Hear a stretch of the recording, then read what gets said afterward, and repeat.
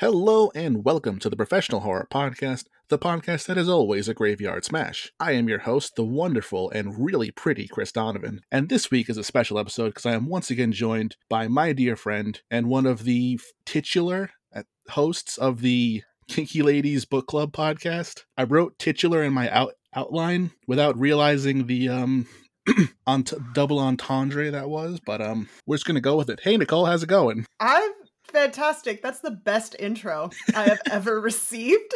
Yeah, I'm really glad you went with that. Yes, hello. I am Nicole. I am 1/4 of the Kinky Ladies Book Club podcast.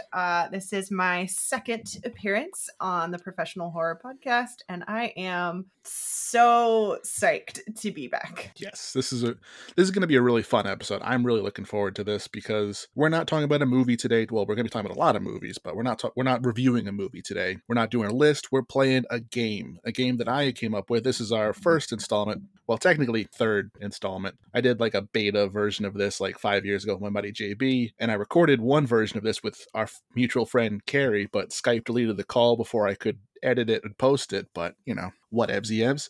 This is the first proper presentation of the Professional Horror Podcast's favorite game, Monster Mashup. Ooh. Fancy. You might be asking yourselves, hey Chris, what the hell is Monster Mashup? Well, I'll tell you. It is a game where Nicole and I will be going head to head, putting our creativities to the test, and we were each tasked with finding 2 poorly received horror movies, them that being either below 6.0 out of 10 on IMDb or under 60% approval on Rotten Tomatoes, and finding a way to combine these 2 films into a Frankenstein's monster of a movie pitch. I do want to stress before we dig into it, if anyone is listening to this thinks we're bashing these movies, that's why I stress poorly received and not necessarily bad movies, because I don't know about you, Nicole, but one of the movies that I saw I actually really liked. That's why I'm choosing to use it. And the other one is kind of mad, but there's one element that I really like, and I think it deserves being a better movie, which is perfect for our purposes here. It's like poorly received just to me means there's something you could add to it, I think. There's something missing, maybe. I think one of the movies that I chose is absolute garbage. And the other movie is so bad, it's fun. Okay, I think that works. Yeah. And I do enjoy that one. I was like, this is fun. I can watch this on a Tuesday night. Yeah, like I told you this the other day, but like one of the movies I was going to pick was Happy Birthday to Me because it fits the parameters of the ratings. But then I watched it and I was like, this is a masterpiece that cannot be improved. Like, forget how can I improve this movie? How can this movie improve us? Not just as writers or horror people, as a society. What can we learn from this movie? So good. You had also suspected that I was going to choose Dead Heat as well. And I think you're a crazy person because Dead Heat is a masterpiece that I wouldn't change anything about. Yeah. I love that movie so much. It's so true. There's so many movies that qualify for this game, and I'm like, why would I touch that? That's a work of art. It's perfect the way it is. It's perfect. So in Monster Mashup, you take 2 movies and you combine them in some way. It doesn't really matter. It's kind of dealer's choice as to how you combine them. You can take like one movie's protagonist and put it into another film and talk about how that would change the film for the better. You could do a plot swap, a setting swap, or you could do weave them together much more patchwork and much more in-depth if you want to go that way. It does not matter at all, so long as both films in the end are recognizable in your final pitch. A couple caveats I do have for the game is, since they have to be recognizable, if you were to say I'm picking Shark Attack 2 just because I want to have sharks in this movie, that doesn't work because there's a lot of movies that have sharks in it, You have to pick why you picked these movie sharks. In Shark Attack 2, there's mutated great white sharks. If you just said my movie also has sharks, then Shark Attack 2 is not getting its just desserts in the end, and that's not how this game is played, goddammit. And the last rule is what I call the Dream Child rule, which is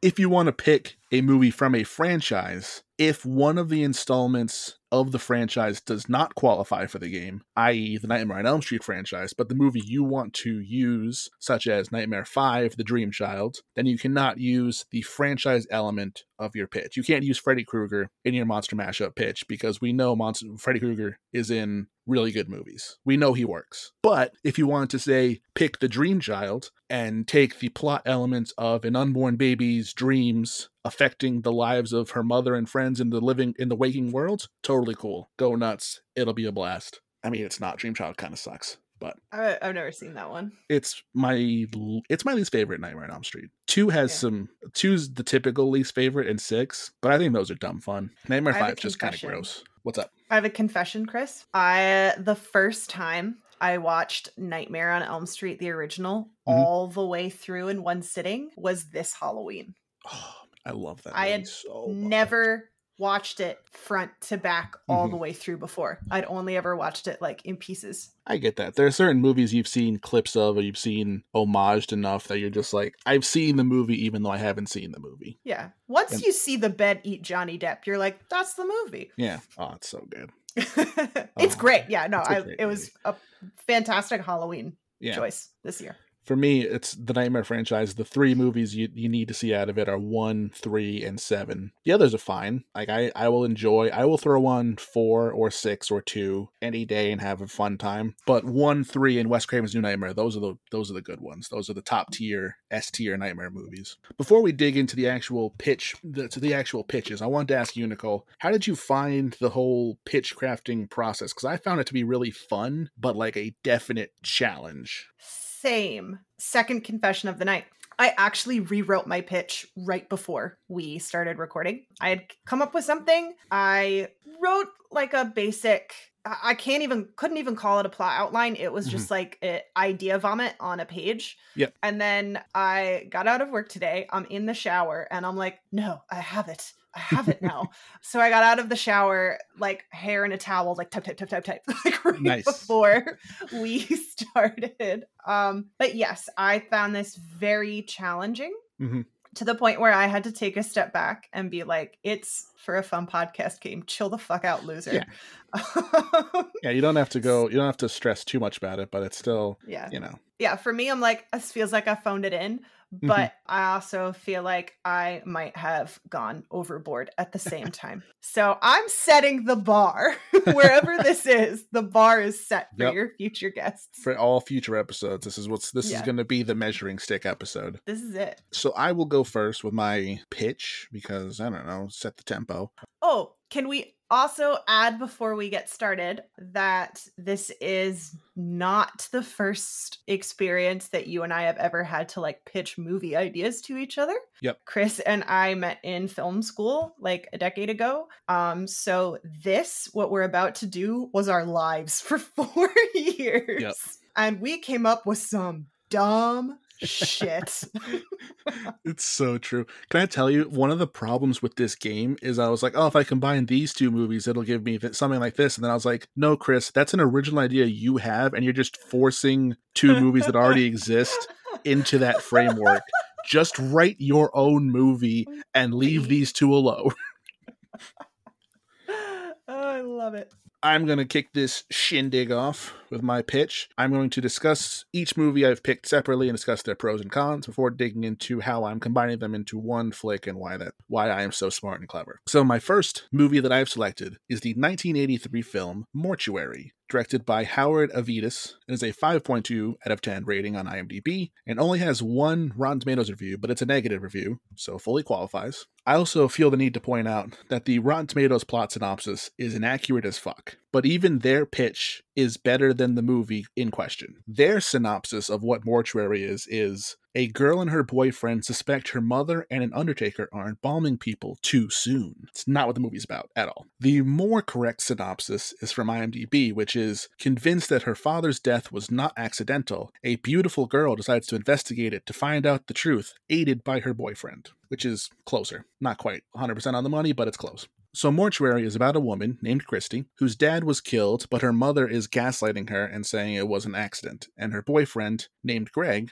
discovers that her mother and the owner of a local mortuary are involved in a satanic cult together. But unlike the synopsis, she doesn't really investigate anything. She mostly just has boring romantic scenes with her boyfriend. And the satanic cult isn't even really a factor in the movie. Like, as an audience member, when the movie starts, you have Greg and his friend Josh Josh was recently fired from the mortuary because he saw a satanic ritual. They go to the warehouse owned by the mortuary owner so that he can steal stuff from his boss to get back at him for firing him. They see a satanic ritual and they split up while Greg's like, oh, I want to look at the ritual. And Josh's like, all right, I'm going to go get the things I want to steal. When suddenly, Josh is killed by a robed man using a trocar, or trocar, I don't know how you pronounce it. It's a device used in embalming. You stab it into someone's abdomen, and there's a hose you attach at the other end so that you can get all the bodily fluids out. It's essentially like a hose to get blood and other fluids out of the organs of the body. And then we see, Greg just sees his van being driven off. We don't know, he doesn't know that Josh is dead yet. But then when the sheriff finds his van and brings Greg in, he's like, why are you stupid around the warehouse? Where's your buddy Josh run off to? Greg, who points at the mortuary owner guy who's for some reason at the sheriff's office. And he's like, he was there doing ritual satanic stuff. And he's like, I've never done occult ceremonies. What are you talking about? So when you combine the sheriff getting on Greg, the mortuary person denying his satanic involvements, and the mother gaslighting her daughter, being like, don't worry about your father's totally accidental death. Hey, why don't I send you to a super special doctor across the country so you can get the help you really need? It comes off pretty obvious to me as an audience member that these murders are going to be satanic cult murders. Satanic cult murders with the mom, the sheriff, and the mortuary dude all involved. But like, nah, the cult has nothing to do with anything. It's just there in the movie. It's honestly probably the most real, true to life depiction of Satanists ever put to film. Like, they just put on robes and do seances because it's cool. But like, because all the cool Satanists are doing it. Yeah, because, hey, we're going to go and put on robes and wear long flowy dresses and dance around in a circle because that's cool. We're going to do Ouija board stuff because that's fun. But like, why would you include a satanic cult in your horror movie if they're not going to do anything? I don't know, Chris. How do you include a satanic cult in your brand new horror movie? I don't. I'm just talking. Damn it, I thought that's where this was going. Oh, no. I'm just using it to talk about what a disappointment this is and how one element of the film deserves to be in a better movie. Because it's a good thing it wasn't a satanic cult, though, because Christy does fuck all investigating. They look for Josh at the local roller rink, find out he's not there, and basically give up the search. And then Christy just has some, sleepwalking scenes, thinks she sees a robed man. Then they have some boring romance scenes, including what might be the most awkward sex scene put to film. Like, they're both fully naked. They're both fully naked, Greg and Christy. She has her legs wrapped around him, but there's no thrusting action. They're just sitting there, naked together like that. So it's like, are you just making out naked, or are you guys just is he just sitting in her being like, yep, this is sex? I seriously got an hour into this movie and was starting to panic because I was like, this movie has nothing jumping out to me. I don't know if I can use this in my pitch. And then who came in to save the day but Bill Paxton? What? My man. Bill Paxton's in this Paxton, movie? 3 years before playing Hudson in Aliens, the greatest character in my favorite movie ever, he appears as the son of Hank Andrews, the owner of the mortuary.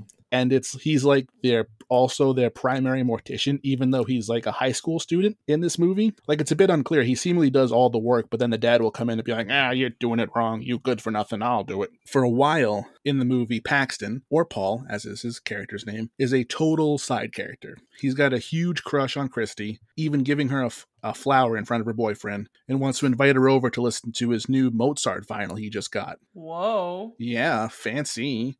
We know he works as a mortician even though he's in high school. I'm pretty sure he needed a degree in mortuary science for that, but I digress. We know he's been a bit off kilter since his mother committed suicide, and we also have some offhand comments that when he was a kid, I think his dad locked him up with the dead bodies when he misbehaved, which is just a recipe. And then it turns out in this movie that the satanic cult was not the killer. It was Paul. Bill Paxton's Paul is wearing a robe and a white latex mask, which makes him look like if you ever see that YouTube video, the horribly slow murderer with the extremely inefficient weapon. If anyone remembers that from ages ago. No. It's a 10-minute long movie trailer where a guy's getting beat by a demon with a spoon. It's funny. Okay. So So Paul's plan is to abduct Christy, who he's in love with, and embalm her alive so that she'll be his forever. It is revealed that he killed Christy's father because Paul was like, hey, mister, can I have your daughter's hand in marriage? And the dad was like, y'all aren't even going out. No. And I'm going to send you to a psychiatric hospital because you cray. And Paul decides to instead of accepting this trip to a psychiatric hospital, kills Christy's dad. Legit, the scene that saved this movie for me was the scene that made me go, I can work with this, is in the climax when Paul, dressed in tux, is using his trocar to conduct Eine Klein by Mozart, which for those who don't know, that's the dun, dun, dun, dun, dun, dun, dun, dun. Dun, dun, dun, dun, dun, dun, dun, surrounded by the people he's killed sitting in chairs. We're talking Josh, Christy's mother and father, even though the father was killed like 2 years ago, I think. His own father, who he kills, and his mom, who he says he faked her suicide. And he's dressed Christy up in his mother's wedding dress while she's been unconscious. And he plans to... He dressed her up in a wedding dress, even though his first plan is to embalm her alive, then marry her. It's just... It's ridiculous. Bill Paxton and his batshit plans are by far the best part of Mortuary. That sounds amazing. Heads up, I did not put that much detail into describing my film. It's fine. I went a little overboard just because I was watching it and I was legit mad watching this movie. I'm like, this movie sucks. I can't use this. And then, of course, my hero, Bill Paxton. Like I said, that scene, he's conducting Mozart. And I'm like, this is fantastic. This is cinema. The rest of the movie is just kind of boring. The satanic cult goes nowhere. The main two don't do anything. They have a set of 3 side character friends who they don't have death scenes. They only have like 3 minutes of screen time. All in all, I think Paul deserves a better movie and a better cast of characters around him to stalk and kill. And I think he can find that in, dramatic pause,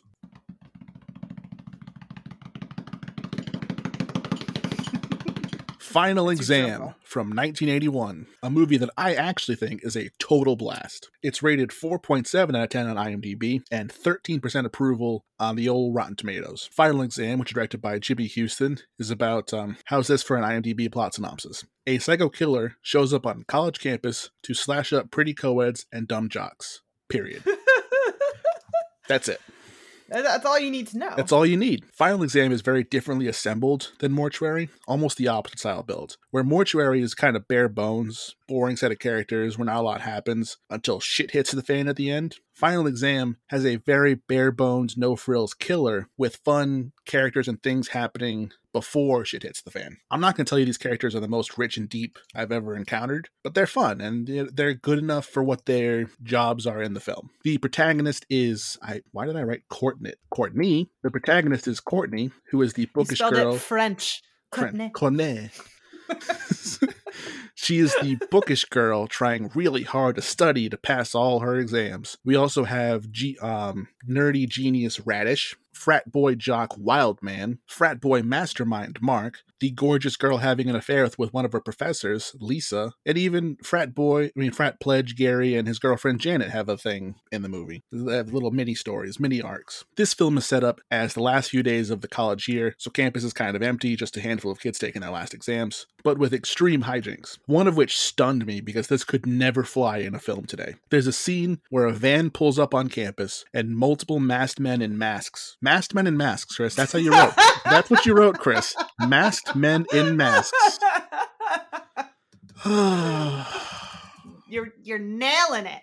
Multiple masked men get out with machine guns and shoot several students, retrieve their bodies, and bring them in the van and drive off. And this is all revealed to just be a fraternity prank orchestrated by their leader, Mark, so that he could cheat on his chemistry final. Okay, I feel like even for the 80s, that was extreme. That I think it was. But then, like, when the sheriff comes out, he's like, you dang kids. The coach is like, whatever, it's just kids, you know. They're just kids being terrorists, exactly, know. They're just pretending to shoot up their school. It's not the big deal. It's fine. This won't age poorly at all. Nope. But it is also used to great effect as to explain why the police don't show up for the final confrontation. Because if, it's a boy who cried wolf thing. If in the morning you say masked men with masks and machine guns shoot up your school, you're not going to come back when there's one dude with a knife apparently killing people. Like, no, you're not going to believe that. There's other frat shenanigans where one guy's tied to a tree and sprayed with a fire extinguisher because he gave his frat pin to his girlfriend. So tradition indicates that they have to tie him up and she has to save him. So I guess it's like the frat's way of being like, bro, if she's really the one, she'll save you from hypothermia.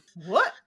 Yeah, it's weird. They cover him in like shaving cream and put ice down his underwear and tie him to a tree. It's like kind of horrifying. This is why frats are a bad idea, just as a side note. They're only good for movie shenanigans.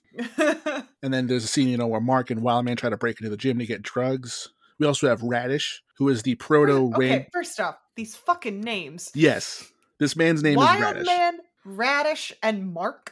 Yes. Well, Wildman is I think that's his nickname, but he's just he is the absolute definition of dumb jock. And Radish, I don't know why he's named Radish.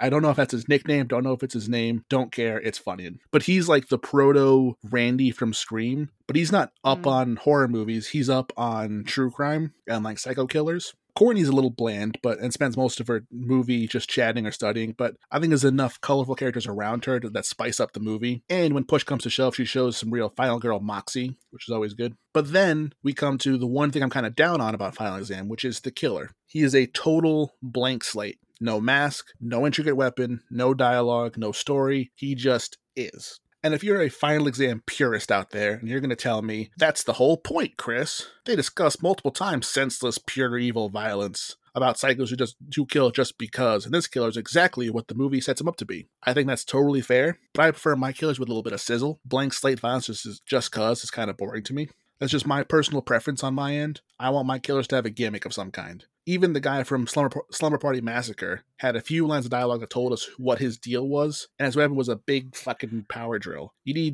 think that's the bar for horror slashers. You gotta have some kind of gimmick. And that's where Bill Paxton's Paul comes in. I think his character could slot nicely in, and actually would stand out less in this cast of characters than in Mortuary. Go on. I'm tempted to say combine Paul and Radish because they're both nerdy guys with crushes on the protagonist girl. But I think Radish can stand on his own in the film because he's a fun character with some surprisingly cool, badass moments in this film. But all you have to do, I think, is add Paul as a student at this school. And this way we could even say he's going for a degree in mortuary science, so that makes more sense. Already I've fixed a massive problem with mortuary. He's not already a practicing grounding mortician. This in reality. Yeah.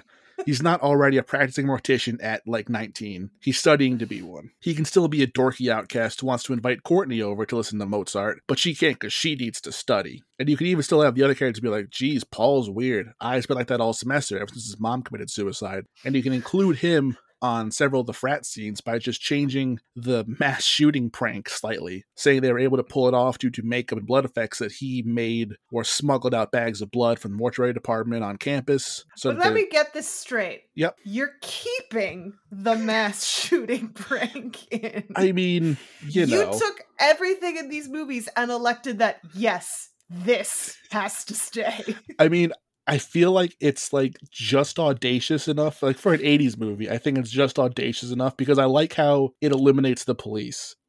But does your movie take place in the 80s? Or is it think present day? Does. I think it does. It could very easily be with Paul in this movie, the prank is no longer masked gunmen, but zombies, and he did zombie makeup on them using makeup from the mortuary department. You could easily do something like that. I think it could be very malleable in that way, where him there just makes the movie make more sense. As for his motivations, it actually also becomes clearer in this pitch. In Mortuary, the question of why Paul is doing all of this right now is never stated, but we can make that clear in this combined film. In this version of events, he has a crush on Courtney, but she doesn't see him that way, and she's kind of got a thing with Radish simmering on the back burner. All you have to do is add a line or two about how after this year, Courtney's going to be transferring to another college. She's only told her closest friends this, so Paul thinks, if I don't make her mine before she leaves tomorrow, I'll never see her again. As for why Paul would kill the others, I don't know. They're the only ones who know she's transferring, so they're going to notice if she goes completely ghost, doesn't respond to their letters, or however college kids, whatever they did in the 80s to stay in touch with each other. They had telephones back then. That.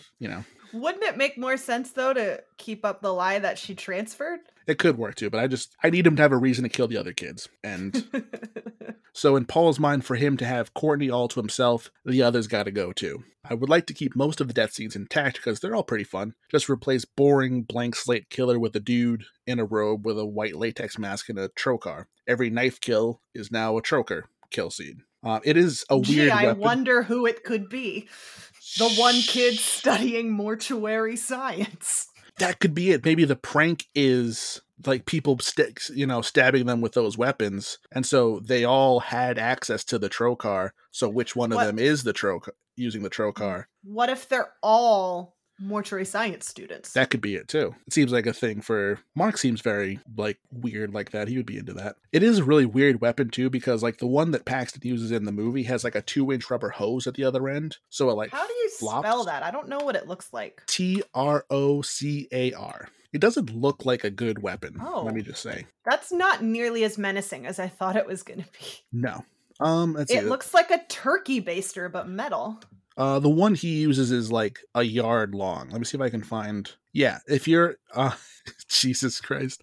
Nicole, you're on the image tab. Yeah. Second row, the one from slaughtersupply.com. All right, hold on a second. That's the one that looks like the one. Oh, yeah. With the stock image watermarked Slaughter Supply. Slaughter Supply. Yep, that's the one that he used, basically. Yep, but it did. That is not cheap. No, that's $150. That's some money. Yeah. But it was funny is like whenever he stabbed someone, blood would come out the other end. But it had like a little rubber hose at the other end. So it was like whenever he was running with it, it was just flopping in the wind. It looked really funny. But again, it's a gimmick, and I like the gimmick. And especially keep the wild man death scene, because I don't know how the killer managed this. But when he was like messing with the lights in the basketball court, and he managed to make the scoreboard pop up with a score of guest 1, home 0 after he killed Wildman, and that's just fun and dumb. And I just love that.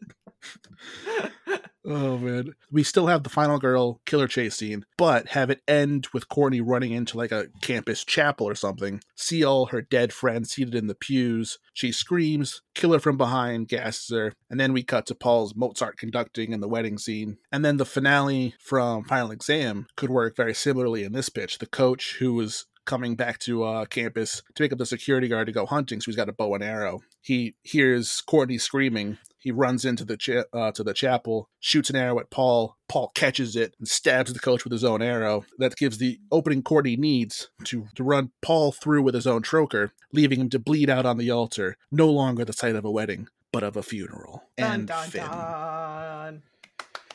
And that's my pitch. Okay, basically, right. It's my long-winded pitch. It basically means put Paxton as the killer from Final Exam. That's all. Has potential. I can see potential there. All right. I went overboard. I'm going to tell you that right now. All right. First off, I told you that I wanted to read you my list of rejected ideas, so I'm going to do that first. So at first, I was looking at the film The Black Cat, which is a Boris Karloff, Bela Lugosi film that also has a weird Satanist cult aspect, but it was rated too high on IMDb and Rotten Tomatoes to make it work. All I know about that movie is I've seen the pictures of them casting the Black Cat and seeing them all being like, like Vincent Price and Karloff being like, looking at all the cats and stuff. It's funny. It is. First off, it has nothing to do with cats. No. There's like one cat, and there's a scene where Bela Lugosi is like got a phobia of cats, so he just like throws a knife at the cat and kills it. That's it. That's the whole scene with the cat. That's so sad. Yeah, which is why I was like, this is so ridiculous, but it was rated too high. Yep. So my other possibilities were The Happening meets Devil. Ooh, okay.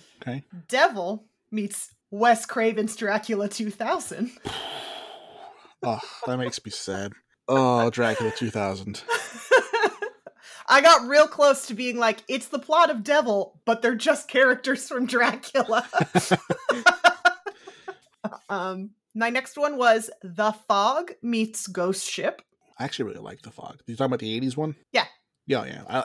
The Fog's, it's not the best, but it is a lot of fun. Yeah. My other was When a Stranger Calls meets Secret Window. Which When a Stranger Calls? The new one. The new one? I like the new one. Yeah. It was fine. And then the one where I just simply refused to put myself through rewatching it. So in my notes, it just says Chud with a bunch of question marks. Yes. But I did not go with Chud. Okay. What I went with, and I had you guess yesterday. Yep. I said that I went with 2 late 90s haunted houses, Mhm. and you guessed 13 Ghosts and The Haunting, which is the remake of The Haunting of Hill House. Yep. And you were wrong. I went with 13 Ghosts meets House on Haunted Hill. That's what I was thinking. Oh my God. So close. It is the 2001 remake of 13 Ghosts meets the 1999 House on Haunted Hill. Fun fact, both of these films are remakes that were made 40 years after their original. So there is the original 1959 House on Haunted Hill, which is a classic Vincent Price film, and I love it to pieces. And the 1999 version is a bastardized garbage remake starring Jeffrey Rush as knockoff Vincent Price as evil Walt Disney. Mm-hmm. It is rated 31% on Rotten Tomatoes and a 5.6 on IMDb. And the plot summary. So the plot summary is a millionaire with theatrical tendencies, Stephen Price, invites a number of people to stay in a vast, creepy building that used to be an insane asylum. Stephen, accompanied by his bitter wife, Evelyn, offers $1 million to anyone who can stay the whole night without leaving out of fear. When Stephen and Evelyn become trapped with their guests, they quickly realize that the house is really haunted and the spirits dwelling within are very angry. Basically, this shit remake features, evil Walt Disney hosting his wife's birthday in what was an old insane asylum, and none of the people who they actually invited show up. It's like a weird mishap with the invites they both blame each other for. It starts out as a fake haunting with both Mr. and Mrs. Evil Walt Disney literally faking each other's deaths. And then it turns into a real haunting where those two characters actually kill each other. It turns out the reason why the guest list didn't match is because the ghosts in the insane asylum rigged the guest list to invite the descendants of all the doctors from the insane asylum to be the guests at the party. The only two people who survived was a guy who was adopted, played by Taye Diggs, and a woman who is pretending to be her boss who got the actual invite. And I just want to say, I love that the ghosts abide by technicalities. I think that's just fun. Yeah. Oh, Ali Larder. Ali Larder, I believe, plays our other girl. So that is that is the 1999 House on Haunted Hill. 13 Ghosts, the 2001 remake starring Tony Shalhoub, has also a 5.6 on IMDb, a whopping 17% on Rotten Tomatoes. Breaking the bank. And our plot synopsis is a state-of-the-art remake of classic William Castle horror film about a family that inherits a spectacular old house from an eccentric uncle. There's just one problem. The house seems to have a dangerous agenda all of its own. Trapped in their new home by strangely shifting walls, the family encounters powerful and vengeful entities that threaten to annihilate anyone in their path. This one's kind of fun to watch. I will say the behind-the-scenes stuff went way more into it and more detail than what's actually on the film, which I think is a huge missed opportunity. Mm-hmm. Basically, this film is about a family that's grieving the loss of their mom. And they find out that a rich deceased uncle has gifted them a house. It turns out the uncle was a evil ghost hunter who trapped and collected 12 very specific ghosts within the house in order to use their spirits to power a satanic machine that within the house that will tell the future. That's it. That's all it does. Yep. It tells you the future.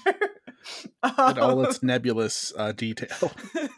So the ghosts get gradually released from their high-tech ghost prisons, cause terror, kill a shitload of people, and it's eventually revealed that this was all a trap. The uncle faked his own death to get his nephew there, to convince his nephew to sacrifice himself to become the 13th ghost needed to power machine that will tell the future. Zoltar. I'll call the machine Zoltar. And that doesn't happen. I think Matthew Lillard, like fucking Shaggy, ends up dying instead and then offers sage wisdom from beyond the grave, and they defeat the bad guy because the ghosts are like, motherfucker, we know you trapped us here. We're taking you instead. And they're set free. So I've combined these films to make something different and wholly unoriginal. You are going to love this. Okay. It is one of the dumbest ideas I've ever had. Does not deserve to be produced as is. I'm very proud of it. All right, let's hear it. I do want to say before you dig in, I do love that my pitches included National Treasure Bill Paxton and your pitches include National Treasure Matthew Lillard. Love that man. Can do no wrong. And Tony Shalhoub. Oh, yeah. All right, so you know how I said that both of these movies are about haunted houses? Mm-hmm. This movie does not take place in a haunted house. In the opening of the 1999 remake, House on Haunted Hill, because it is Universal IP, it is shot at Universal Studios in the theme park, and the whole cold open is like, we're at a scary theme park where we fake that your roller coaster's going off the rails to get a scare out of you. So I want you to remember that as I go through the rest of this pitch. Because the basic plots are going to stay the same. I'm weaving two plots together to make them one. Okay. But now we're in a theme park. So Hooray. Evil Walt Disney hosts a birthday party for Mrs. Evil Walt Disney in their new theme park. So it's doubling, though, as like a soft reopening of a failed theme park now under new ownership. And wouldn't you know it, the failed theme park has like a tragic backstory of like workers dying while it was being built, or patrons going missing, or other patrons dying, and horrible accidents. You know, classic family fun times. So like as a promo for the park, because no one wants to go there. It's a death trap. They don't believe it's been renovated properly. Evil Walt Disney is kind of gifted away passes that could come during his wife's birthday party. And each person invited is promised a fuck ton of money for enjoying the park, staying all night, and posting a positive review. And, you know, not leaving out of fear. Whoa. Mrs. Walt Disney is clearly pissed about this because these are not the people she wanted at her birthday party. Who they are is a single dad and his young son. I'm going to call them Tony and Charlie. And then we have who I'm going to call Nora, an early 20-year-old psychic posing as a park employee. We have a roller coaster critic and adrenaline junkie. We have a social media influencer who does that Disney-bound style costume bullshit. Of course, we have a blood-sucking lawyer, Peter. And then we have Evil Walt Disney and Mrs. Evil Walt Disney. You know, it's like 2021, so, you know, the roller coaster critic, adrenaline junkie, and the influencer, like, I bet your first thought was like, oh, what, the first one's male, second one's female. Fuck it. We'll swap genders. We'll make one of them like a gender. Who gives a shit? They're cannon fodder, you know? Yeah, who cares? So as I was saying, Mrs. Evil Walt Disney, she pissed because these are not the people she wanted at her birthday party. And it's a huge mystery how they wound up here because, like, not even Evil Walt Disney knows. But as a party trick, everybody gets allegedly cursed pair of 3D glasses as your party that were said to have been left over from the original theme park when the 3D show burned down. Can I just say really quick for the audience, a few weeks ago, Nicole and I, we're part of a writing club together, and Nicole put together a prompt thing so she sent us all about a bunch of questions so that we could write our own horror stories together. One of the things I included in one of my prompt answers was a haunted pair of 3D glasses. So I'm really happy with how this pitch is turning out already. I actually forgot that was you. Oh my god, that was some good stuff. All right, so at first, the tricks seem like pretty normal theme park shit. Some fake gore, some jump scares. And then Mrs. Evil Walt Disney appears to die by the hand of her husband. From a distance, we see her and her presumed husband push her in front of a roller coaster car. Naturally, all the guests are scared and want to get the hell out. Except for the adrenaline junkie. They go, fuck it, I'm on some reds. So they leave the group. First mistake. So naturally, when he's confronted, evil Walt Disney defends himself, despite the blood-sucking lawyer kind of leading the hunt against him. And it's only the psychic who believes him. She reveals she's not a park employee. She's actually a psychic, and the ghosts did it. She's also how I will include the tragic lore that it turns out back in the day, 7 people were sacrificed in a cult ritual in this theme park. Point to a park map. It turns out this park is shaped like a pentagram. And when we kill a total of 13 people and get the 13 ghosts, it will open a portal to hell in the theme park for some nefarious cultish reason. Who cares? Something better than it can tell the future. And naturally, she's made fun of. But, evil Walt Disney is like, oh no, gang, she's not dead, it's just a party trick. You have to stay all night. You don't get any money if you leave. So they're like, all right, this is weird, but I guess we'll stay. Meanwhile, we're gonna cut to our adrenaline junkie dying horrifically in a roller coaster gone wrong accident, which will be caused by the ghost of a maintenance worker who was killed years prior trying to fix the tracks. Our small child will see this happen with his cursed pair of 3D glasses. Meanwhile, we're going to have a scene with the reveal that Mrs. Evil Walt Disney isn't dead. She's actually been having an affair with the blood-sucking lawyer this whole time and faked her death, but plans to, come back from the abyss later with just like, oh, I have a concussion. Oh, traumatic brain injury. Oh, I don't know what happened. However, her husband will tragically commit suicide after feeling guilty for believing he killed her. At which point she, attempts to kill her husband in an oddly rigged, noose on a free fall ride. But so she kills him. She's reunites with the blood-sucking lawyer. They're gonna go break to go finish their plan, whatever. And then the moment she's alone again, bam, she's killed by a creepy costumed character that is also a ghost. The old mascot of the park still roams the ghost. We cut back to our remaining heroes, where we'll have another lore dump as they're trying to find their way out. So far, the ghosts that we have, because one of the things in 13 Ghosts that was cool but never actually made it onto film was that every single one of the 13 ghosts had a backstory. They were very specific ghosts. They had names. You found out exactly how they died. And that's never in the fucking movie. Yep. So we'll have it here. And our ghosts, with their stupid names, just like in 13 Ghosts, are the lost and found. A child and mother that were separated. The child, never found to this day. The mom killed herself by hanging on the freefall ride. It's the highest point in the park, and she tried to get up there to see where her child is. I just love the idea of just looking down at people like ant-sized people. Is that my son? Is that him?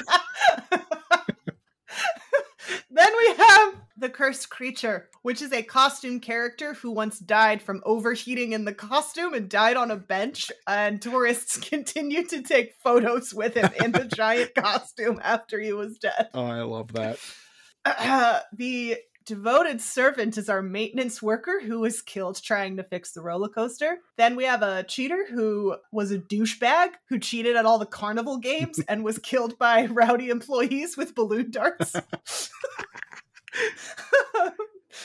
Then we have the poisoned poet, an amusement park critic that was killed with poisoned food because they were going to give the park a bad review. The official story is that they choked on a hot dog. Their ghost appears covered in sticky cotton candy. And of course, as our characters die, they join these ghosts as well. So, we'll have Ghost Mrs. Evil Walt Disney. We'll find her also posed on the bench where the character was. That's how we'll find her body.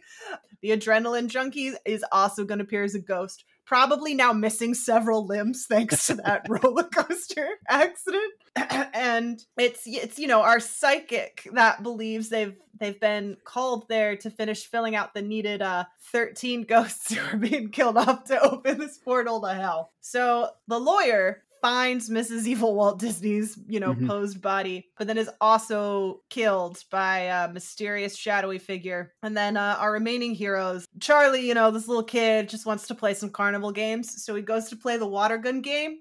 But it turns out the balloon, you know how you're like, you shoot the water gun into the balloon and you fill up the balloon and whoever pops it first wins, right? Well, the balloon has been replaced with the lawyer's head and you have to shoot the water into his mouth. Nice. And then Charlie disappears being lassoed by a rope of like winning tickets.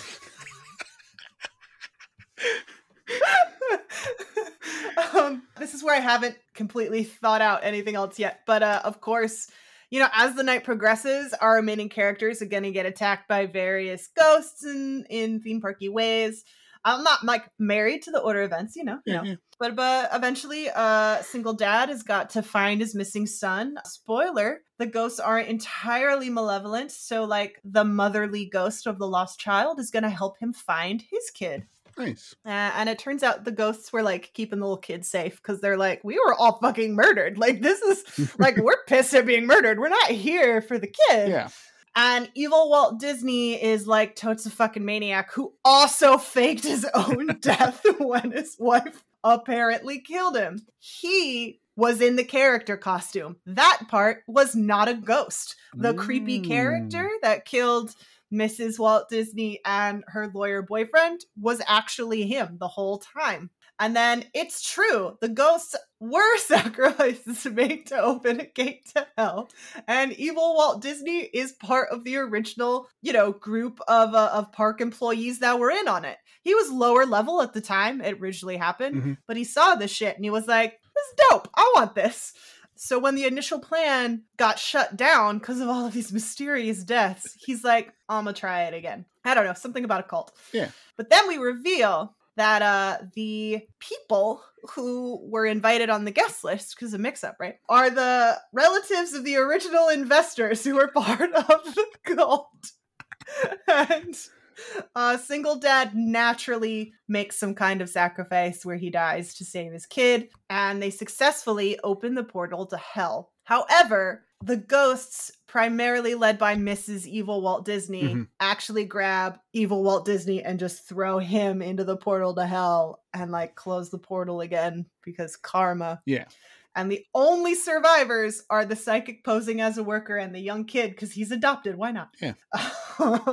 That's my pitch. I primarily wanted a haunted amusement park with ghosts trapped in attractions, and I have other death ideas on the table. By the way, we've got somebody like House of Wax style becomes an animatronic on a ride. Yeah. I mentioned somebody choked to death on an overpriced hot dog. Yep. Somebody rounds in like the log flume ride. The teacups go awry. They either fill with actual boiling tea or they like Gravitron style spin so hard it kills you. And then trampled by carousel horses. Yes. See, Nicole, you said this should never see the light of day. I want it tomorrow. I want this movie tomorrow. The fuck are you talking about? I want this movie now. God damn it. That was awesome. Thank you. So that's my movie. I took a lot of creative liberties with setting and actual like deaths and things, but what I decided to keep were the two main overly convoluted plots so I can combine them together and create something even more convoluted. Dude, I love it. We both took very different directions. I was like, these two movies I have, if I just remove one part and replace it with a part from this movie, better movie. You were like, I just like a couple set pieces, put those together, and then put in a lot of cool original stuff so we can make it even better than...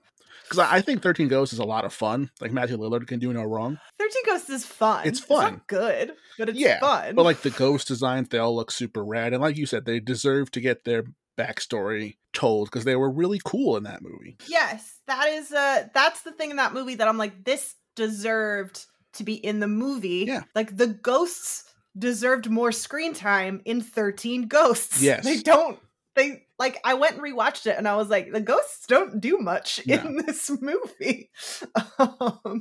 So that's why I picked 13 Ghosts. Yep. And then I adore the original House on Haunted Hill. It's one of my favorites. And when I saw this remake, I was angry and disappointed, but it had some moments. We had evil Walt Disney and the dumbest insane asylum subplot that was not in the first movie. That's not part of the first movie at all. That has nothing to do with it. Nope. I was like, where did this come from? It's just a house. It's like... The original, I love the original, don't get me wrong. I think it's amazing. But the original kind of only makes sense knowing the ending where they're going to try and do some shenanigans against each other. Because really, they're just like, this house is really haunted. Here, take these guns. They'll protect you. It's like... Guns? Why? For the haunted house? Why would we need the guns, though? Yeah, the whole plot of that movie is just Vincent Price and his wife trying to, literally see, who can out prank fake their own death the best.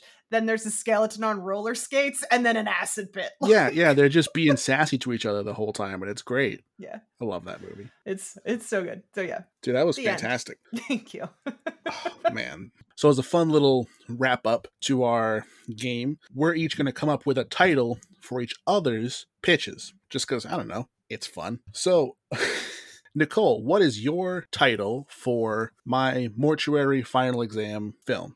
Chris, this is hard. I'm bad at titles and I don't know. I'm transfer student or it's hard because the title final exam still works for this movie. It does. It could still be called final exam. It could still just be called final exam. Okay, here we go. What about Hags? Hags? Have a good summer. Have a good summer. Sure, I'm down with that. That was trash. Don't humor me. I know. It's like I said, I love to do titles, but titles are hard. It's the whole thing. You got me on that. I was this could, if I had to make a decision, I would say you just keep it final exam. Okay. That's fine by me. Like I said, final exam still works. Still works. Yeah. Because it's their final exam of their lives. Exactly. For mortuary school. Final exam of their lives for mortuary school, the title of this film. So I came up with one, Nicole, for your film while you were talking. I would call your film Pentagram Park 3D. 3D? Yes. Because the haunted 3D right, glasses. This has to be shot in 3D. Yeah. Dude, I was thinking when you were like, you could see the ghost with the 3D glasses, I was like, how much of an asshole move would it be to make a movie where you could only see the ghosts wearing the glasses? The 3D glasses? If you took them off, you'd just be like, what happened to them? I couldn't see it. Well, I'm like, you wear the 3D glasses and so the ghosts are 3D. Yeah. Yeah. So Pentagram Park 3D is what I would call 3D. Your pitch. Yes. You ever see Found Footage 3D? Oh, I love that movie.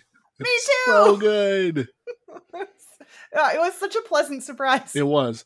I saw that movie at that festival when I visited you a few years ago. That was one of the films that was there. Okay. The two that I remember seeing 3 movies there. I remember seeing Found Footage 3D, which some of the actors were actually there at the premiere. And I saw Better Watch Out, the Christmas movie. I think you don't like that movie. I don't know if I've seen that one. It's Which one is that? It's the kid who's being babysat, and there's an intruder. Yeah, I don't like that one. And there was another movie called 68 Kill, which was kind of whatever. But like I said, half the cast of Found Footage 3D were at the premiere, and I just thought that movie was great. My favorite is when they tried to record them and be like, hey, tell us some things about the haunted place we're going to. And they were like, yeah, place is scary. And then after they're done, they're like, hey, so we're going to record down there. And they actually are like, you don't want to go down there. That place is haunted. It was so good. That was the best joke. It's so good. Oh shit, what a film. Yeah, I love to when the director's like, how do we make a 3D found footage movie? He's like, I don't know, put two GoPros next to each other, left eye, right eye. And then he puts it up and he goes, God damn it, this could work. I also think that movie had one of the best why you wouldn't just put the camera down. Yep. Found footage reasons. Absolutely. And it was just that two characters get separated and they're just still mic'd up. So like that's why they have the cameras. And I was like, genius. Yeah. And also you can't see the ghost without the camera too. It's perfect. Yeah. Why did the parody get it right and no one else does? It's so parodies annoying. often That's true. Parodies are clever like that. Parodies are great. So what did you guys think? Do you prefer the revamped Final Exam or do you prefer Pentagram Park 3D? Let us know down in the comments section. No, I'm joking.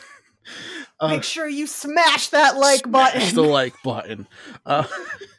But for real, I'm going to be posting. I'm going to try to post some polls on social media, on Professional Horror at Instagram and at Twitter at _Don_17. So go there if you want to vote on which film you prefer. We'd really appreciate it. See what you guys thought. Or you can just email me at professionalhorror@gmail.com and let me know what you think. What movies would you combine to make your Frankenstein's monster of a pitch? Let me know. And be sure to follow, subscribe, rate, review, whatever the hell else on all the podcast servers, just all of them. Apple, Spotify, Amazon, Google, I'm sure. And not just to this podcast, to Nicole's podcast, the Kinky Ladies Book Club, because it's a super fun time. I know there's not a lot of crossover. If you're like, I'm listening to this because I like horror stuff, it might be weird to be like, now listen to this erotic fiction podcast, but it's a great time. And Nicole, her and her crew are a top-notch podcast. You guys should listen to it. Thank you so much, Chris. This has been a lot of fun. This was a blast. Yeah, I would happily